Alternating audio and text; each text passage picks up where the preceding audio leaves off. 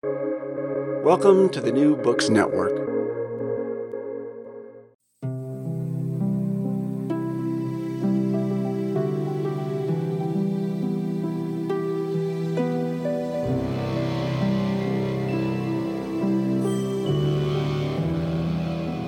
January 6th, 2021 is an experience that every person will remember where they were when they watched the siege of the U.S. Capitol unfold. For Dr. Bradley Onishi, the question that ran through his mind while watching the events was, would I have been there had I not left evangelicalism? It rang through his mind. In the months after January 6th, Onishi wrote the new book, Preparing for War, The Extremist History of White Christian Nationalism and What Comes Next, for release on January 3rd, 2023.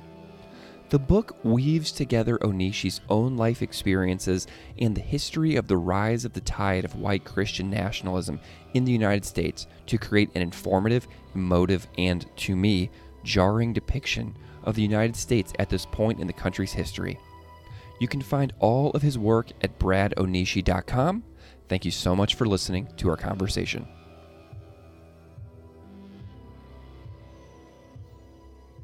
Dr. Bradley Onishi, thank you so much for joining me today.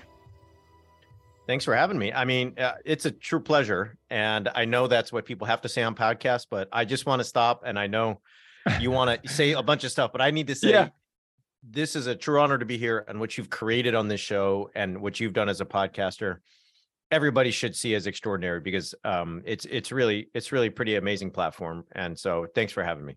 I appreciate that. And I do want to start off with podcasting. I want to know about your podcast too, because, I started doing my podcast in 2017 and did that for a long time. And then I saw other ones pop up like in the field of like religious studies. And I love it when they pop up, because I have this philosophy about podcasting in this like niche field that we all do better when we all do better. Do you know what I mean? Yep. And I love the camaraderie and the unity between the different podcasts within this field.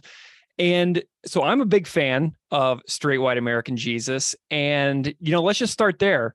I want to know the origin story of Straight White American Jesus, because podcasting is just something that I love talking about. So tell me about this project and like everything that you want to share about it, because I want everybody to know about this show.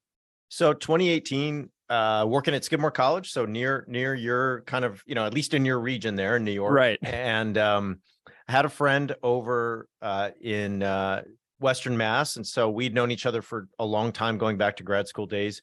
Both of us were ex-evangelical ministers. So we have a long and deep history with evangelicalism and conservative Christianity.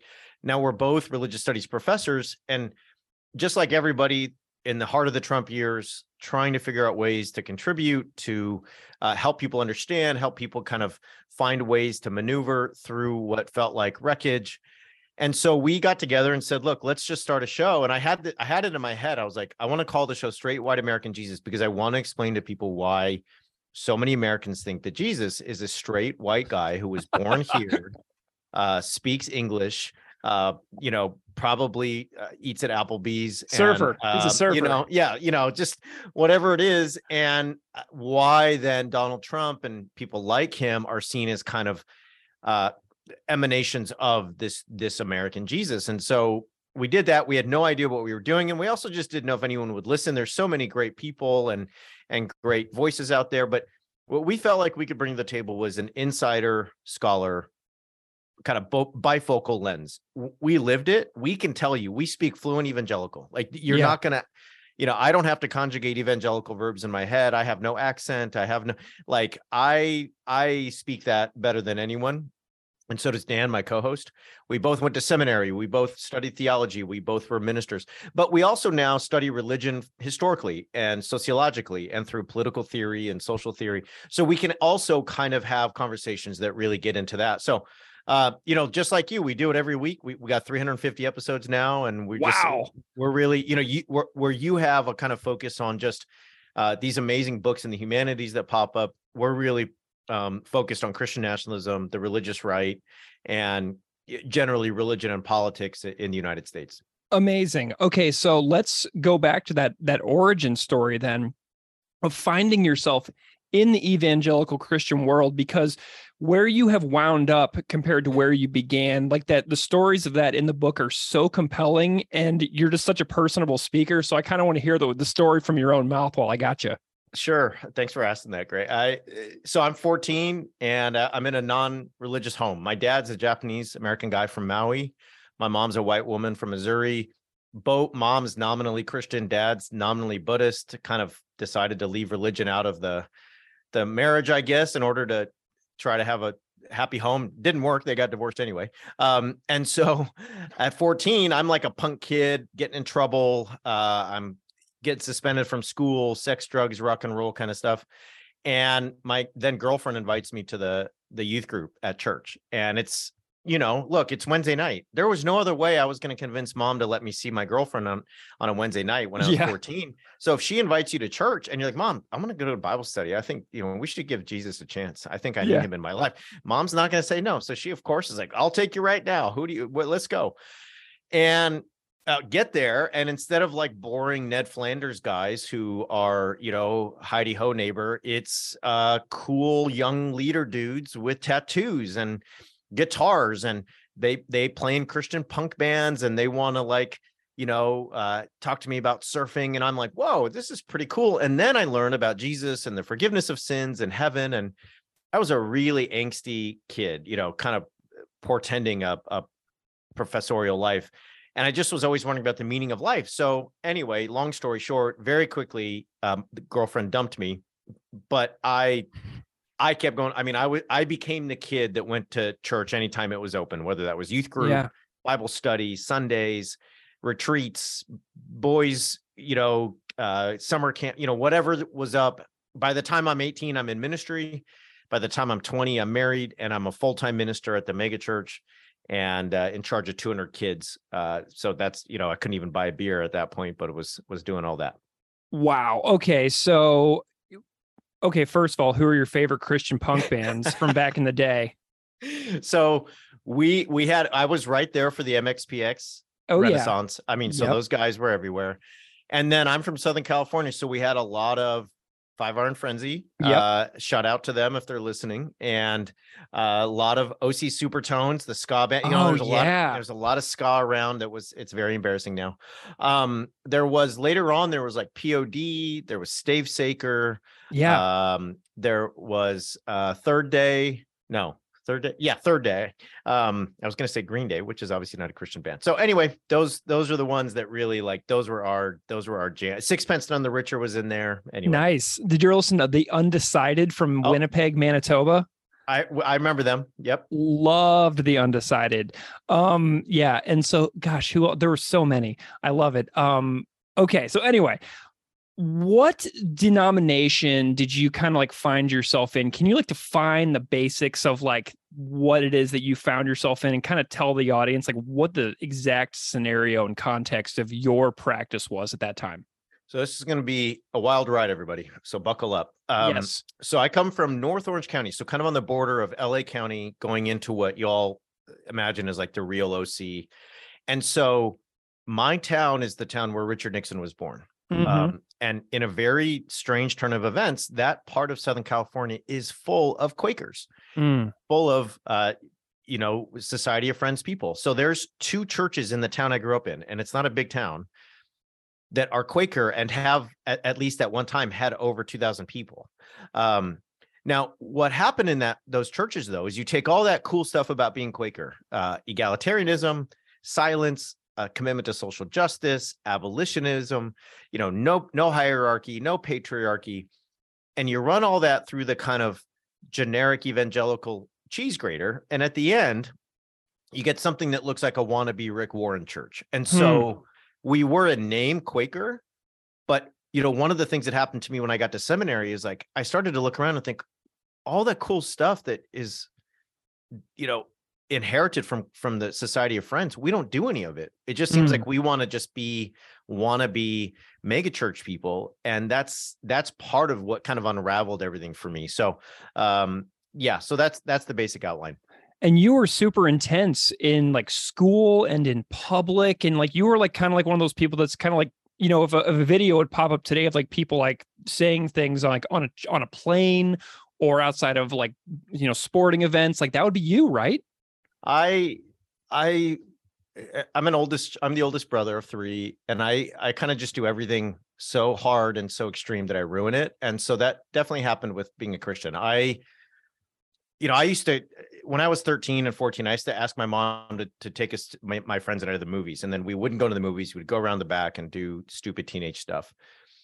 But when I converted, I would still go to the movies, but instead of going into the movies or going behind the movie theater to do teenage stuff, I would stand in front of the movie theater. And when people my age came out, I would ask them if they had met Jesus and if they knew they were going to spend their eternity. At school, I led a Bible study. So I would sit on a planter at school and host a Bible study, and some people would come. I'd walk around with tracts at school, the beach boardwalk, any of those places.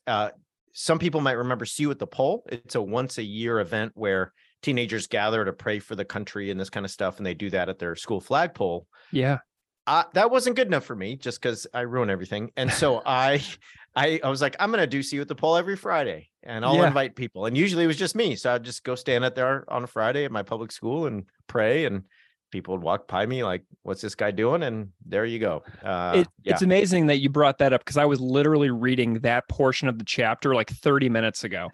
I love it. So what was so you were obviously extremely committed, extremely devoted, very much into bringing other people into the fold. Why did you stop? Tell me about your journey out. I think it's in some ways a very common story of people who are now ex-evangelicals, ex-LDS, ex-Catholics, in the sense that what you'll hear from certain church people is, oh, you never cared in the first place. You were never saved in the first place. And what a lot of us respond with is, look, I'm not the never were. I'm not the one who was never in. I'm the done. Like, I gave everything I had, including my brain. And when my brain kicked in college and then in seminary, and I started learning theology and history and philosophy, I started to think through all the things that seemed important to us, whether that was abortion, whether that was, not having sex before marriage, whether that was why I had to vote Republican, no matter what, commitments to war. I mean, Greg, we're a Quaker church. Mm-hmm. I go to a prayer meeting every Tuesday, and I can tell you that every Tuesday we were asked by the, people in the congregation to pray for the military, pray for the police. Yeah. And we never once in 7 years prayed for peace. And, after a while you start, you read enough books and you do enough thinking, and you're like, this is weird. And then you start tracing your history, and you start doing your lessons in American politics and all kinds of stuff, biblical studies. And, they say if you let your head, get too strong, and it'll lead your heart away from God. And I'm not sure that happened, but it certainly led me away from the American evangelicalism that I was brought into, because it just became no longer tenable for me. Yeah. And you got out of the country. They went to the UK. I went to Oxford, which I had no business being at, and I can go into an hour-long explanation as to why I had no business being there, getting a master's degree, but I was. And in some ways that was really hard, because I moved there in 2005, straight from ministry. So I had never had another job as an adult after high school, other than being a minister. I had been married by that time for 4.5 years. Yeah. And I'd never left the country. So here I am in a 1,000-year-old city at a 1,000-year-old university where John Locke and Duns Scotus went, and, away from home, anonymous. There's no church ladies at the grocery store kind of watching me. There's no youth group parents wanting to shake my hand when I go to the baseball field. And very quickly, my wife and I decided to get divorced. It was just, we'd been together since we were 14, and it was just not, you're different when you're 24 than 14. And very soon I was like, I'm not sure I want to do this anymore when it came to church. And so my life changed dramatically, to say the least. Wow. Amazing. Okay. So then you go on to a career as a professor, but then we shoot forward, we careen into the future, to the present day, and you have a brand new book coming out. Seriously, one of the most interesting books that I've come across in some time. Like, I'm loving this book so much. The book is called Preparing for War, and it opens on January 6th, 2022. And, you know, something about this opening captured my attention, because you talk about feeling buoyant during the transition months after Joe Biden wins the election over Donald Trump in 2020. But I felt the complete opposite. I felt horrible the entire transition, because I felt something was going to happen, and it absolutely did. And so tell me about your experience on January 6th, 2021, and your processing of these events, because you saw it in a way that a lot of people can't. Yeah, so if people remember, that was, you woke up on January 6th and Warnock and Ossoff had won their Senate seats in Georgia, right? So you wake up and you're like, whoa, the Senate is blue by the slimmest of margins. The House is blue. Biden's going to take office. There's a chance here that this country can find a way to undo the regressive actions of the previous administration. So that morning I wake up, I go surfing. It's like freezing, at least for my standards. It's like 39 degrees when I get out of the car. The water's like, I know, feel free to laugh at me. It's like 47 degrees in the water, but I'm just like so happy because I'm in the water just thinking, wow, like things could really change in some minor positive way. I get out of the water, I take a selfie. There's like it's like golden hour. Dude, sunrise. I saw that picture. I remember the picture. It's just like, and I look back at it now and I'm like kind of smiling and happy. And the whole way home, I'm like, oh, wow. And then as soon as I get home, you open the computer and here we are. And I'm watching it. And, once I get over the initial shock, you start to notice all the Christian symbols. And very quickly, Peter Manseau, the American he's amazing curator. Yeah, great guy, is using #CapitalSeizeReligion. And he's doing so to chronicle all the ways that, Christian and other symbols are showing up. And you start to kind of realize that this was a religious crusade in many, many ways. And then for me, my brain kicks in and is like, maybe I would have been there. Like, if I don't leave, am I going to be there? And I found out later there were people from my hometown who were there from my church. And there you go.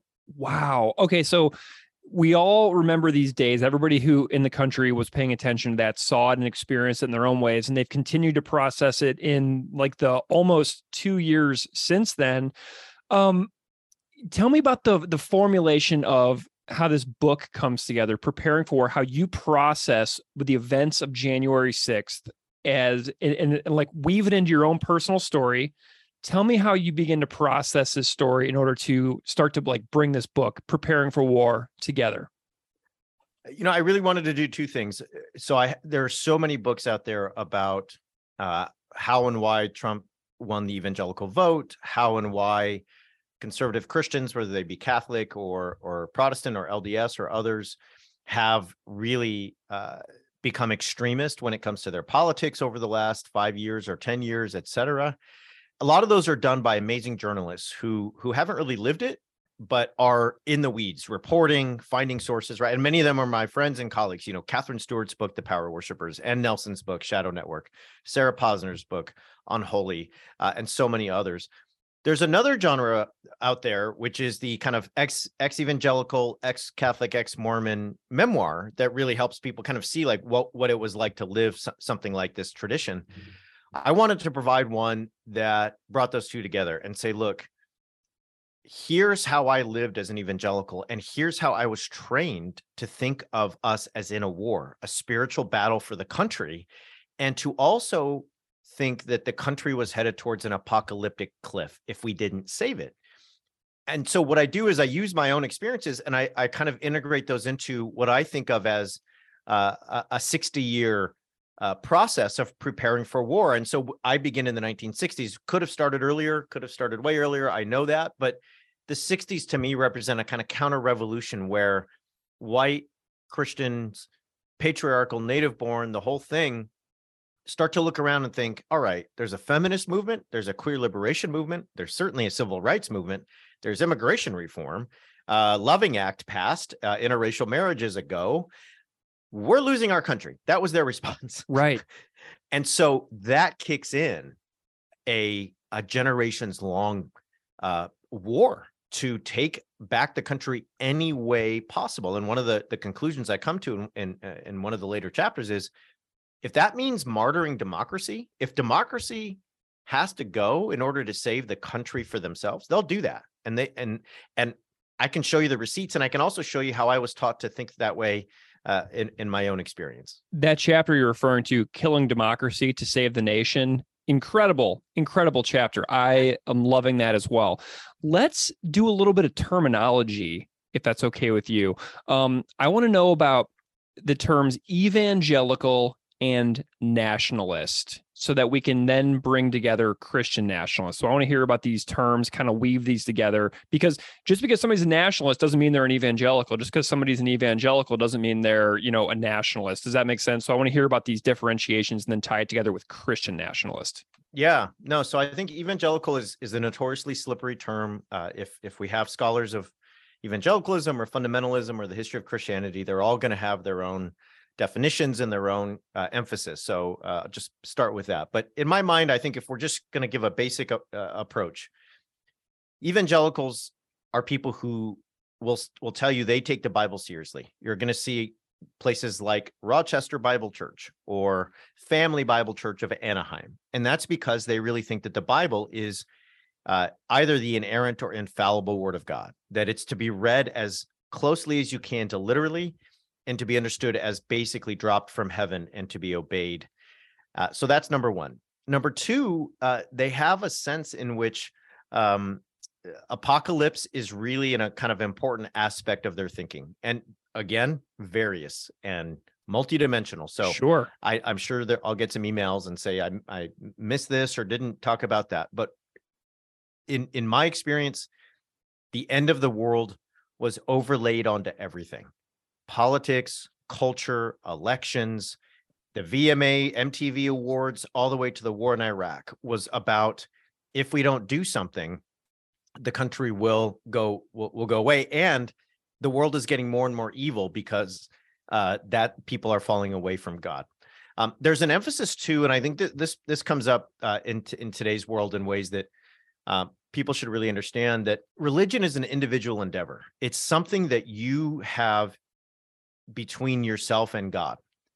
And it can be taken to such an extreme degree that one can be a Christian or an evangelical and not really even attend church, because things are so individualized that if you have a personal relationship with Jesus and you are assured of that and can talk the talk in that way, in a manner that might really confuse some folks who aren't familiar with this, right? The kind of daily or weekly practices of religiosity are not necessarily the proofs of your faith. And so if I just give a very basic definition of an evangelical, they're individual, they're Bible centered, and they're usually apocalyptic.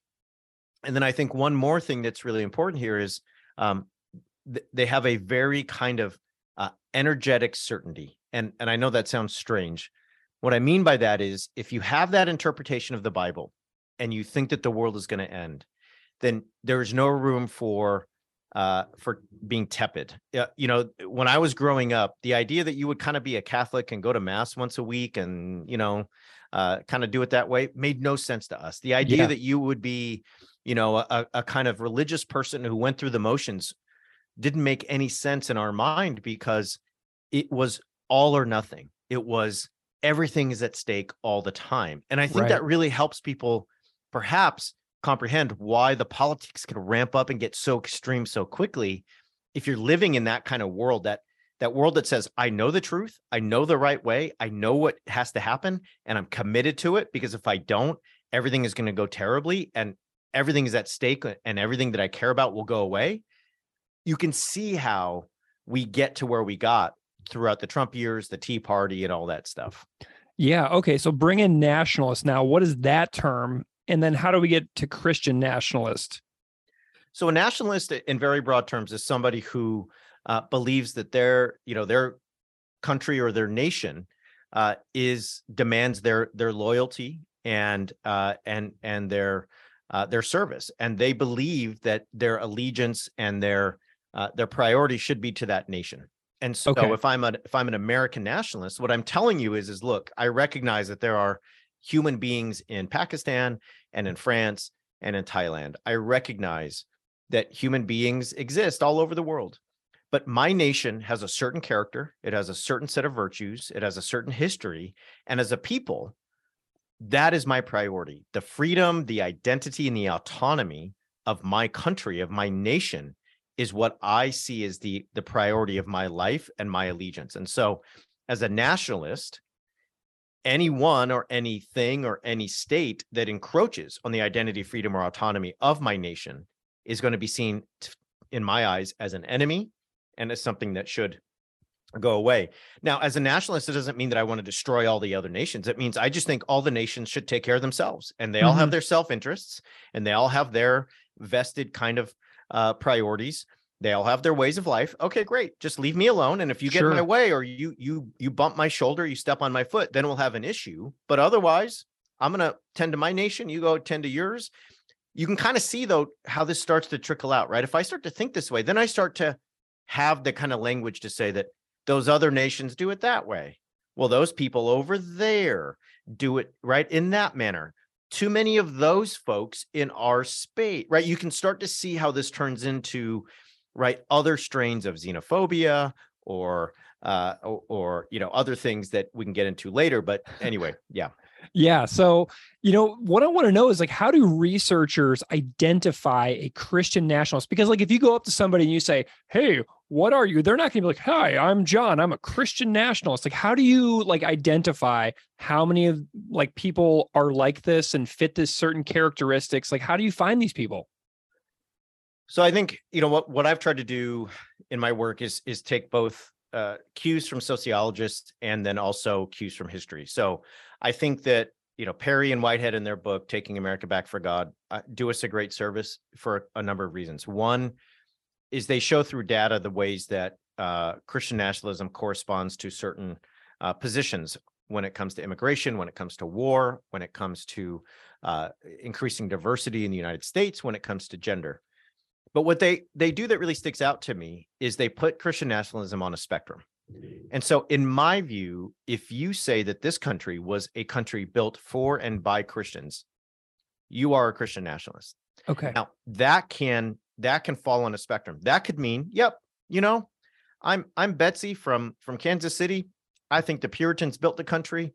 I think Christian people should be proud of that. And I think the country was built that way. And I'm still more comfortable if we got a Christian president. I'm still more comfortable if my local representative is a Bible believing, Presbyterian. That makes me feel good. And yeah, I kind of think that there's no problem if we say the Pledge of Allegiance and one nation under God, and our money says in God we trust. Those are good things. They're part of our heritage. Why would we get rid of that? Yeah, you're over there. You want to be Buddhist. You're not bothering me. Look, I'm not coming out here trying to persecute you, but I'm just kind of more or less into this idea of a Christian nation. Now that can turn into, all the way on the other end of the spectrum, some instantiations that we're seeing now in various publications and various expressions, which says you should institutionalize your Christianity to the point that that the nation has a set of Christian laws, a set of Christian policies, and a set of Christian leaders, and we should accept nothing less. That if there is a non-Christian in the White House, if there is a majority of non-Christians in the country, if there is a situation where people are no longer recognizing that this is a Christian nation by founding and by character and by virtue, then we need to fix that. And that can happen through elections. It could also not. It could also happen just by dint of force and by dint of us taking back the country any way possible. And we're seeing that kind of expression now. So I think sociologically that spectrum really helps me. Okay. And then I think historically what we see is that a Christian nationalist is often defined, and this is where the white comes in, because this is something that I think is true of white folks who are Christian nationalists, is they often have a sense that the country used to be better. And this is why I started in the 1960s, because they think that, the 1960s led to chaos. Like when they see women's rights, queer liberation, civil rights movement, interracial marriage, women entering the workforce, no excuse divorce, no fault divorce, Immigration Act bringing in people from Korea and from Ethiopia. They don't see progress and more representation and equal protection under the law for the trans person, for the gay couple, for the interracial couple. What they see is, it used to be peaceful and now it's not. And everything's confusing. There's more than two choices. It's not just good or bad, right or wrong. Now it's pronouns and various identities, and you're part Filipino and part Mexican. This is all, and it used to be better. It used to be simple. And I want to go back to that. And I feel like that's what we need. So that nostalgia is a huge driver of Christian nationalism in many pockets. And we have that undercurrent for decades, okay? 60s, 70s, 80s, 90s, early 2000s, but then we get to 2021, January 2021, and then the big lie comes in. And I want to know for you how crucial that big lie is. So say Trump came out the day after the election, is like, oh, I lost, everything's over. Things would, move into a normal transition. But then we have the big lie, which opens a window of opportunity. And I wonder if you can talk a little bit about that. The way I think about the big lie is as perhaps the most vicious and the most consequential conspiracy that we've had over the last 50, 60 years in this country. It follows along birtherism. It follows along everything, whether it's the John Birch Society, Satanic Panic. There's a litany of these. But here's how I would characterize it. We talk about white privilege often, and people, I think, have started to get their heads around that over the last couple of years. And if I say white Christian privilege, one of the things that I think about is white Christians in this country, not only often, not all Christians and not all people, but they often think of themselves as having a kind of privilege when it comes to representation. We have 45 presidents. We have 46 now in office. They've all been Christian. There's 88% of our Congress is Christian in some way. And so there's this sense in which that it kind of goes unsaid that if I'm a Christian in this country, I'm going to sort of just have a benefit of the doubt. We're going to pray before the football game to my God. My Pledge of Allegiance says under God in a way that honors my monotheism. But let me stretch it a little bit. What is more privileged than getting to decide what is real and true and actual? If I just show up in the public square and I say, I hear all your voices, all of you newcomers from other countries, all of you mixed race people, all of you queer folks, and guess what? I'm the one who has the right to determine in this public square what is real, what is true, and what is actual. And you're going to abide by that, whether you like it or not. That is the ultimate privilege. And that is the big lie. It says there's no evidence that you can show me that will convince me otherwise, because I feel this. I feel it in my heart. I feel it in my soul. And therefore it must be true. And because of who I am, I have the privilege to do that. And everyone else better get in line, or I will show up at the Capitol and I'll tear it down if I need to. Oh, man. And this is stressing me out too, because we are on the verge of an election in a week and a half. And then another one in 2 years. And, there's a section in your book, page 23. It says the script reads like this: we have a short time to save the country. If we don't treat this as a red alert situation and devote all our time and energy to this campaign, the country will be destroyed by Marxists and socialists. And then you write, political opponents become demons. And so every single election now is this total collective national trauma that, our election cycles go on for 14, 15, 18 months. So it's just this drug out, permanent, trauma. It's abuse. And so here we are on the precipice of a new election. And I ask your sentiments in the forecast of the future, because I know the book does some forecasting. I'm wondering, how are you feeling about this after having immersed yourself so much in these topics while writing this book? How are you feeling about the future? Because for me, I'm having a hard time. Yeah, I totally understand why you would. And so in the passage you talked about, I'm trying to explain how, Christian nationalists think. They really think that, if we don't save the country, the quote unquote Marxists and socialists and godless heathens will take over. And one of the things that I recently learned and talked about with my colleague Lucas Kwong, who's making a spinoff series for us at Straight White American Jesus called Monster in the Mirror. He's looking at monsters from the 19th century, Dracula and War of the Worlds, and he's basically saying that the 19th century Britain was worried about their crumbling white Christian empire, and so they invented monsters to blame it all on. And it kind of sounds familiar, right, everybody? All right, here's your podcast series, right? So, the podcast series is really cool. But one of the things he said to me is like, look, if you turn your political opponent into a monster, you not only can't, but you shouldn't respect them, listen to them, dialogue with them, compromise with them.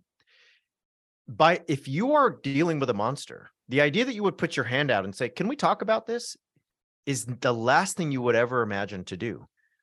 So if you turn Hillary Clinton, as Alex Jones did, into an actual demon and say she smells like sulfur, if you say that people who are part of the cabal of Illuminati are serpents and have serpent DNA, if you think of people from Asia as a horde and having, this tendencies to feed off of the flesh of others, whatever may be, there's no sense in respecting or talking or listening or dialoguing or compromising. It's all just destroy the monster. So I think that helps us understand what one side of the country is thinking. And what that forces the other side into is to say, you think I'm a monster. So when I try to put my hand out and compromise, talk, dialogue, have some kind of good faith, I run into Marjorie Taylor Greene or Lauren Boebert screaming nonsense about, demons and lasers and everything else under the sun. And it's like, what this forces me into is I have to look at these elections as make or break, because you're willing to burn the house down like you literally almost did on the 6th in order to get what you want here.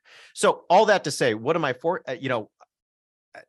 I think anything could happen in these midterms, and I am not going to be somebody who makes some prediction and acts like he knows stuff. I think if you run into that person in 2022, you should consider them sophomoric and dangerous, because we don't know. What I do think will happen is these are just very general themes about things. Is no matter who wins and who loses, when you see a GOP candidate not be victorious, the claims of election fraud will just be ever present. They are now a standard part of our culture politically, and that is really, really dangerous. If we get Kerry Lake in Arizona or Doug Mastriano in Pennsylvania, a couple of other races, we have a situation where we have governors who may not be willing to certify a Democratic winner in their state when it comes to 2024, right? When it comes to the House, if the Republicans win and they have a majority, I think they're very serious about just saying, we'll let the good credit of this country go. We won't raise the debt limit because you know what?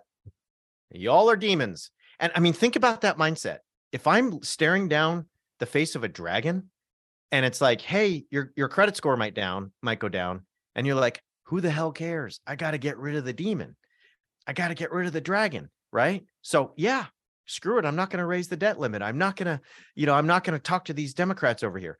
Do I think that's justified in calling the Democrats a demon? By no means. But that's where the Republican Party is now. I mean, it's not the fringe part. It's the absolute power holders and stakeholders in that party. And that is where we're at. So I'm not going to make any prognostications about any races or anything else, but those are the things I'm watching thematically. And that ties into the book. You have a chapter called Extremism is a Virtue. So this is like a feature now, not a bug. It's not an accident. It is an extraordinarily specific set of choices that you mentioned, of like being a part of halting the expansion of civil rights and preventing mainstreaming of religious, racial, sexual, and ethnic minority rights and so it's cultural history and very political, and it's all about grabbing power. Oh, it's so bleak. I don't even have a question now. I'm just like, well, and extremism as a virtue is a 1964 quote from Barry Goldwater, who said that when he won the GOP nomination for president and was speaking in San Francisco of all places. So I guess that's my point, right? Is like, this has been building since then. You know what I mean? It's not just Trump. It's not just McCarthy. It's not just Mitch McConnell. It's been building since then. The idea that if you're an extremist, that's good. If you're a moderate, that's bad. Right. Well, what's really interesting about this too, I think about this a lot, about how I have extraordinary qualms with so many of the decisions and policies of the Democratic Party, and I will openly, happily critique them so often. And that the major difference is that the other side seems often completely incapable of critiquing minor things. Do you know what I mean? Like, I'm totally happy to critique like the people that I tend to agree with more. I will critique everyone equally as much as I possibly can, but one side seems completely incapable of critiquing their own side, and that scares me a lot. So Liz Cheney's the best example, right? Yeah. So Liz Cheney did not change her position on voting rights, on immigration, on government spending, on healthcare. None of that. Just changed her position on one thing. After J6, she's no longer with Trump. And guess what happened to her? She's out of the Republican Party, essentially. I mean, they censored her in her own state. And so to me, that speaks to your point, is that if you have a party where loyalty to a figure, not policy, not position, is the way to gain entrance or exit, you're really far down the road towards something that in the 30s or the 40s or other times we would have called fascism, totalitarianism, authoritarianism. I mean, we can do all the definitions and I'll have all the discussions, and I know the scholars out there have all the examples that they would prefer to use. I'm just saying the point for me is, if the only way to get in or out of the party is to show loyalty to the leader, you're in a bad way. Yeah. And you mentioned the possibility that there could become governors in this country that don't certify elections when it comes to the other party being legitimately victorious. And we have a lot of other things that I see being tied to this as well, especially like relation to killing democracy, such as the way that we gerrymander voting districts, disenfranchise numerous groups, and the way that the legislative branch didn't even convict the former president during the second impeachment, ban him from running for office again. And like, are there any other like anti-democracy forces at work here that I am overlooking with regards to Christian nationalism and the book in general?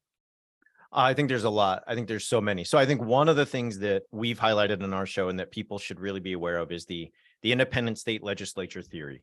And so it's the idea that the state legislature is the ultimate decider of the electoral votes for any one state. So let's just take Arizona. Under this theory, the Arizonans, the people of Arizona, could vote in the 2024 presidential election and say 60% Democrat, 40% Republican, and so that goes to Biden or whoever is the Democratic nominee. So he gets the electoral votes, she gets the electoral votes for Arizona. Well, the independent state legislature theory says, well, hold on, it's actually the state legislatures who have the final say.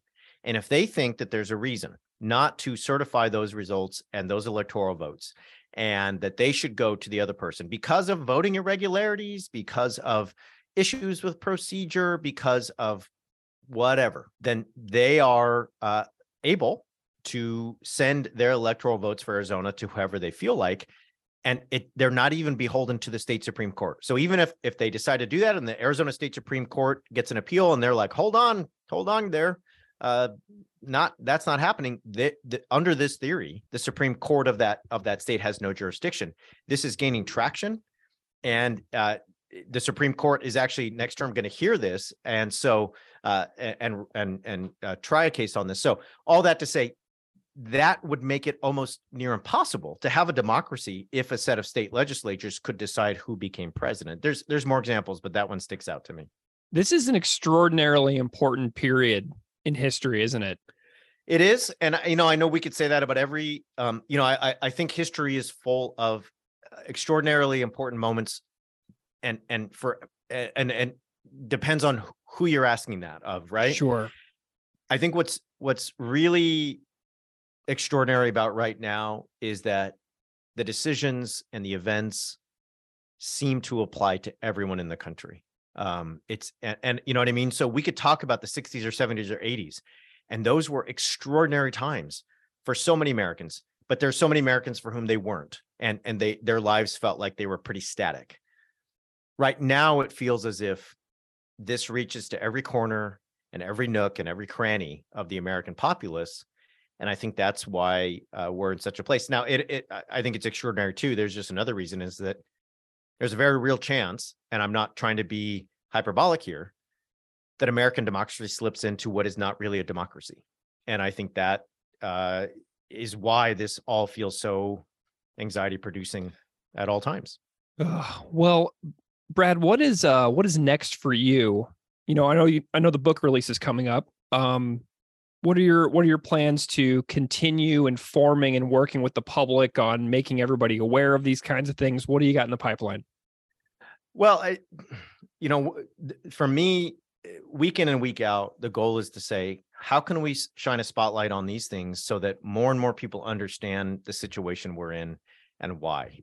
And if we can do that, perhaps we can be on a train that helps persuade and activate people to realize what is at stake in elections, what's at stake in our culture, what's at stake in general. So I think that's really number one. It's always on my mind. That's why I do what I do. That's why I get up in the morning. That's why I get up in the morning for a lot of reasons, but that's one. And that's why I wrote this book. I think on the other hand, there's a plan for us to really expand what we're doing at Straight White American Jesus into a number of various podcast spinoffs that look at things from a different angle, and provide people content that they can use in various ways, including educationally and pedagogically. So I mentioned Monster in the Mirror. So Lucas Kwong's creating this great series, and he's basically providing you, if you teach literature, if you teach English literature, if you teach Victorian literature, he's giving you 6 hours of content that is academically informed by an expert, but it's filled with dramatic readings by voice actors, sound effects. Love this. Original music. And you get all the Dracula, all the War of the Worlds, all of the monsters of the 19th century. But then he does this thing where he's like, hey, when so-and-so talks about blood-sucking cabals of elites, and they do so through George Soros, it sounds like anti-Semitism in the United States, right? It also sounds like Dracula.